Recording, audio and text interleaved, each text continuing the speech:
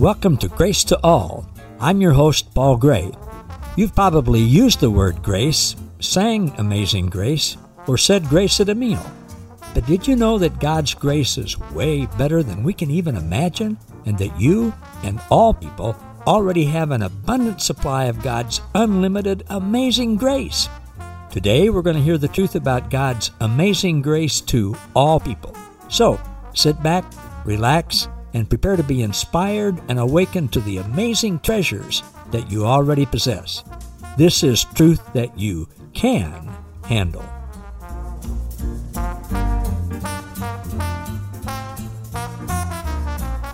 Hello, everybody, and welcome to another edition of Grace to All with Paul Gray.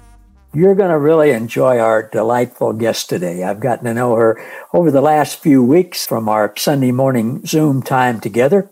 She's from close to Houston, Texas, and her name is Sylvia Elizondo. Good morning and welcome, Sylvia.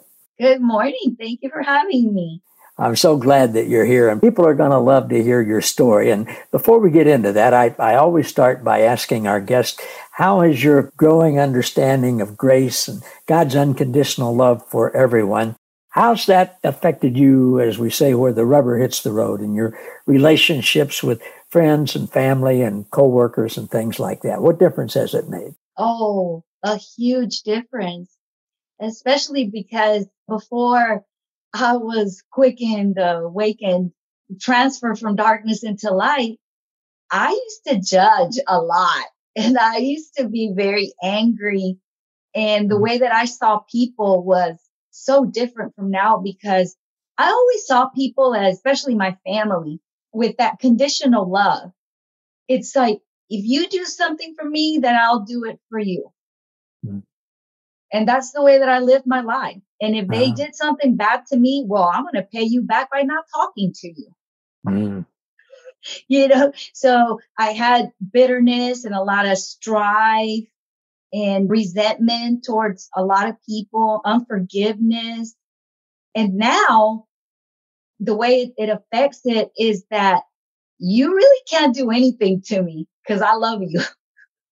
Like I just love people. I really do love them. Now, I feel like sometimes I love them so much that they don't get it and they're trying to hurt me, and I'm pushing back with love, even when, like, I know they're trying to offend me, but I'm thinking, like, you're not doing anything to me because I love you. So that's the big difference that I noticed. And now that the light has shone into my heart of Jesus, because how much more can someone show us their love by dying for us? Yeah. You know what I mean? Oh, that's beautiful the way you said it, Sylvia. And tell us about that specific event that happened with you and Jesus. It's different for everybody, of course, but you have such a special story, and that's why I wanted people to hear it. So tell us how and when that happened. Okay, well, I got to go back a little bit because it started with Oprah Winfrey. Okay, so about 5 months prior to me having that experience, because my experience was in my living room. I wasn't in a church or anything. I was in my house.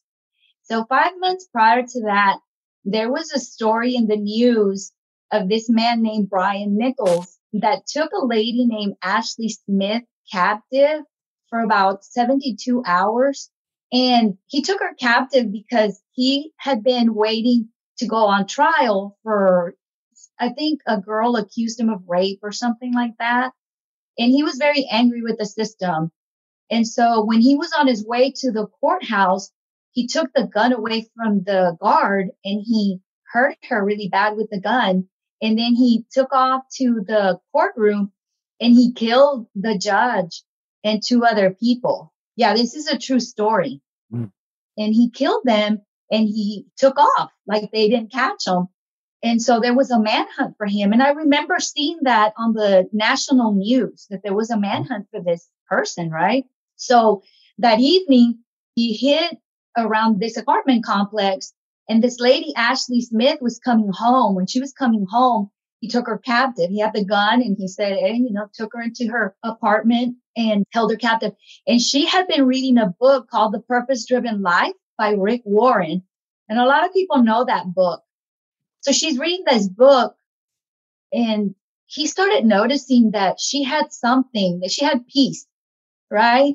Because God had already started dealing with her. She had been doing drugs and things like that. I think her husband had died in her arms a while back. And so he just asked her, like, what makes you so different? And she's like, well, I'm making peace with God. And she said, if you don't make peace with God, like, what's going to happen to you? And so he said, well, why don't you read that book to me? And she read chapter 32, because it's a 40 chapter book and you read a chapter a day. And so she read it to him, and he was pierced in his heart, convicted by the word of God. And he turned himself in and let her go. Yeah. Wow. Yeah, he let her go. And I'm saying, the reason I'm saying this story is just to show that out of that tragedy, look at how something beautiful happened, because I got to meet the Lord. I got to, meet God. And so 5 months late after that incident, I heard in my spirit, which now I know it was the Holy Spirit speaking to me and wooing me and drawing me to watch Oprah Winfrey. And I was like, Oprah Winfrey? I was like, okay. So I just thought it was my thought, right? So I turned it on, and Oprah has Ashley Smith and Rick Warren on there. Yeah, they're both on there. And when Ashley Smith started talking, I looked at her and I could just see the light. I could just see it. I don't even remember anything Rick Warren said. I was just focused on her. And I was like, man, I want what she's got. I want what she has. So when the show was over, I took off to the bookstore, which I had a bookstore close to me, really close, like not even 5 minutes away. And I bought me the book. So I started reading the book, and I tell you what, I grew up Catholic, and I grew up with a lot of Jehovah's Witness doctrine, because my mom's sisters are Jehovah's Witnesses, and they have, their children, and they're still Jehovah's Witnesses. So a lot of their doctrine, we used to hang out together a lot. You pick up stuff. And so I had this vision of God being an angry God, just ready to zap me. I knew I was sinning and doing bad things, and he's going to get me one of these days. And they would tell me, if you don't become a Jehovah's Witness, you're going to die in Armageddon. And I was like, oh no, it was a mess, in my mind.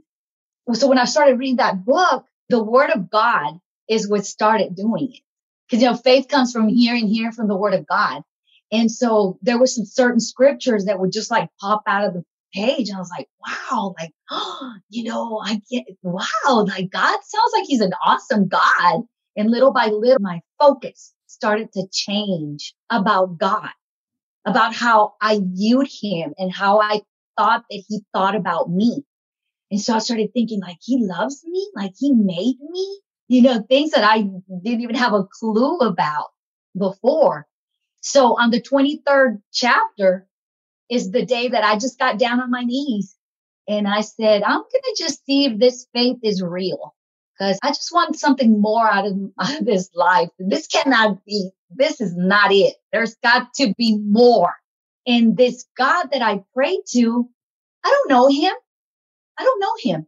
And sometimes I would say things like, well, I would hear the word born again. And I say, well, I think if I was born again, I think I would know it. So I'm having these conversations with God. Oh, and check this out. When I was 12 years old, like I said, I grew up Catholic, right? A friend of mine invited me to a Baptist church, and I was just a kid. And she said, hey, you want to go to this Baptist church? They're going to have crafts. It's kind of like a vacation Bible school. And I said, oh, absolutely not. I said, I will never go to any other kind of church. I'm Catholic. God would be so mad at me. And so she said, oh, come on, let's go. Quit being like that. I said, all right. So she finally convinced me and we went. Listen, the pastor was teaching on Jesus's baptism when he was 30 years old, right? And he said, well, Jesus was 30 years old. And I looked at him and I still remember his name. I said, brother, his name is Brother Theta. I said, Brother Theta, I said, I was baptized when I was a little baby. I was about a year old. I didn't understand what was going on. And then I remember kind of like stepping back And then this came out of my mouth. I said, but one of these days I will be baptized again with the knowledge. With the knowledge. Oh, with the knowledge. The knowledge. Like knowing what I'm going to be doing. Yeah. And now I know that was a self-fulfilling prophecy. It was. It was a self-fulfilling prophecy. Because God, he was always talking through me. I just didn't know. Drawing me. And I remember always thinking about, like, I think I need to be saved, which, it's save is salvation, sozo, the word, there's so much to salvation than just, oh, I'm going to go to heaven. Now we know that's not it. Yeah. We got heaven inside of us, and the fullness of God is inside. And now we can live in this world, right? Yeah. And love the people and love God and people. And so to me, it started around that time when I was around that age. And every now and then I would get like little touches of God speaking to me. But it was that day when I was on the, like I said, it was chapter 23 that I just got down on my knees and I just said, let me see if this is real, if I'm going to get to meet my maker. Not really understanding too much, right? Sure. And so I thought, well, I'm going to have all my cards. I had a cocktail table and it was like, I'm going to do this. I'm going to do this. I'm going to do this. And I know I got to do this. I know I have to confess Jesus as Lord. And I know I have to believe in my heart that God raised him from the dead. I know I have to do all that. But all that went out the window. It all went out the window when I started praying, right? Because God is like, yeah, I'm going to show you. He's just so awesome. So I just said, God, if you change my husband, then I'll change. If you get him to take us to church, if you get him to treat me better, I don't like the way he treats me sometimes. I don't like the way he talks to me. He likes to play golf more than he likes to be with me. And, I'm going on and on. And when I got to my son, Ryan, I said, if you change Ryan, then I'll change too, because he's another one of the reasons that I am the way that I am. He's my son and he's not doing what I'm telling him to do. He's getting in trouble, hanging out with the wrong crowd. And I can't handle that anymore. And then when I got to my daughter, her name is Alyssa. I didn't even finish saying her name. I said, if you change like I said, it was like telepathy is the way that I was like, he's reading my mind. It's like, okay. So I heard God talk to me. I heard, you have to change, child, just like that. And I thought to myself, I have to change. Like, who? Is that you, God? Because I was thinking, there's no way I can tell myself that, because I was very prideful. Plus, it didn't sound like something I would tell myself, because why would I tell myself that? It sounds like somebody else is telling me this, right? So I'm trying to reason a little bit. You know how God says in the Old Testament, come, let's reason together. That's exactly what was happening. And then I said, God, is that you? And then I heard these words. Yes, child, this is Jesus. You have to change. I was like, and in that instant, it was like, oh, okay. The focus is now, the light is taken off of everyone else and it's on me now. And now I'm looking at myself the way God sees me. Pure love, and that everything that I had been doing, I was destroying my life by the way that I was, by the way I was letting people affect me. I was allowing people to dictate the way that I felt. I was never even like this, being happy all the time, being joyful. Why?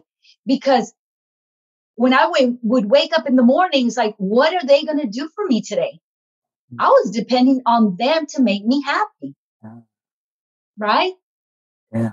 When the only person in this whole universe that can make us actually happy, which is happy, is not even a word I even like to use. I like to use the word joy, because he puts his joy inside of you. I would wake up after I met the Lord. I wake up with just smiling in this joy, guys, he's real. Like, he's not a fairy tale. Like, he's real. And of course, they didn't understand. And to this day, some of them don't understand. Some of them do, but some of them don't. And so when that happened, I just felt the glory of God, the love of God just overshadow me. I'm thinking that's probably what happened to Mary when the angel Gabriel showed up. It says that she was overshadowed, because it's like, I get emotional. Our God has emotions. He's not like this. He's got emotions. Yeah. Jesus wept. Yeah. And he laughed. And he laughed. Yeah. And he danced. Yeah. Yes. Yeah. So when I felt God's love for me, I saw that he loved me so much. And I saw myself the way, now by this time I'm feeling God's love, but I'm like seeing him, how he saw me the whole time. But I was, like I said, I was destroying myself because I didn't know his love for me. I didn't know that kind of love existed. I didn't know that love existed in this world. And then when I felt his love for me, that's when I actually saw him. I saw him on the cross dying for me. I actually saw Jesus. It's as if I was taken back in time. I didn't see him with my physical eyes. I have never seen anything with my physical eyes. Anything spiritual, ever, never, ever. You know how sometimes people say, I saw an angel or something. Never. In my spirit is where I saw Jesus.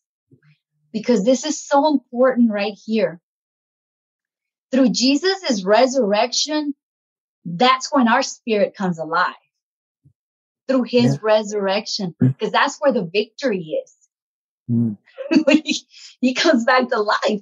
And it's so beautiful. When Paul says, I've been crucified with Christ, and it is no longer I who live, but Christ who lives in me. And the life that I now live in the flesh, I live by the faith of the Son of God. It's his faith who loved me and gave himself for me. So if Paul is saying we've been crucified with Christ, that's us too. Sure. Because if one died, then all died. Sure. That's what the Bible teaches. Yeah. Everyone. It's like he sucked all humanity onto himself. And even the people, how sometimes people say Jesus paid for the sins of the past, present, and the future? Well, yeah, exactly. Because there's children that haven't been born yet. There's children that don't have the understanding yet. Yet one day they're going to come to the understanding that Jesus loves them, that God died for them, and they're going to come to life. That's when they're going to be, born again and feel that it's just amazing. And so that was happening to me, that experience right there. And when I felt his love for me, well, of course I was undone. It was like, whoa, yeah, God loves me. Yeah. Unconditionally. And then he gave me a little touch of how he feels about you and just humankind, like humanity. Like he loves everyone. That's why I don't let anybody tell me, well, God don't love, so-and-so because they're doing. No, he loved us while we were yet sinners, the Bible says. He's always loved us. Indeed. He's not like us. He's nothing like us. He's just pure love and pure holiness. And so then I saw him on the cross. I felt this godly sorrow. It's like, Lord, like everything that I was doing it against you. I was doing it against you and doing it against myself because I didn't have to live like that. If I had known, of course, but I went through all that so that I could be so grateful for his sacrifice for all of us, right? Yeah, yeah. And so when I felt his love for humanity, I was like, wow, yes, that's what I needed. To be able to forgive those people that hurt you so deeply and not have any resentment towards them is just a beautiful thing. It's amazing to be able to let go of that bitterness and that just the things that they've done to you. And then to be able to see them and forgive them because they didn't know what they were doing. Makes all the You don't difference in the either. world, doesn't it? Yeah, exactly. Sylvia, our time for this podcast has just flown by.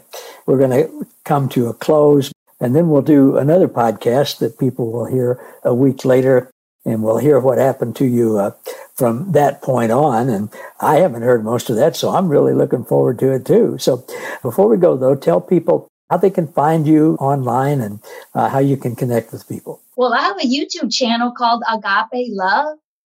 And I don't have a lot of videos in there. I don't have a lot of subscribers or anything like that. But every now and then the Lord puts it in my heart to encourage some people, and I'll put, a little video or something like that. So that's the name of my channel, Agape Love. But I can also be reached at by email also.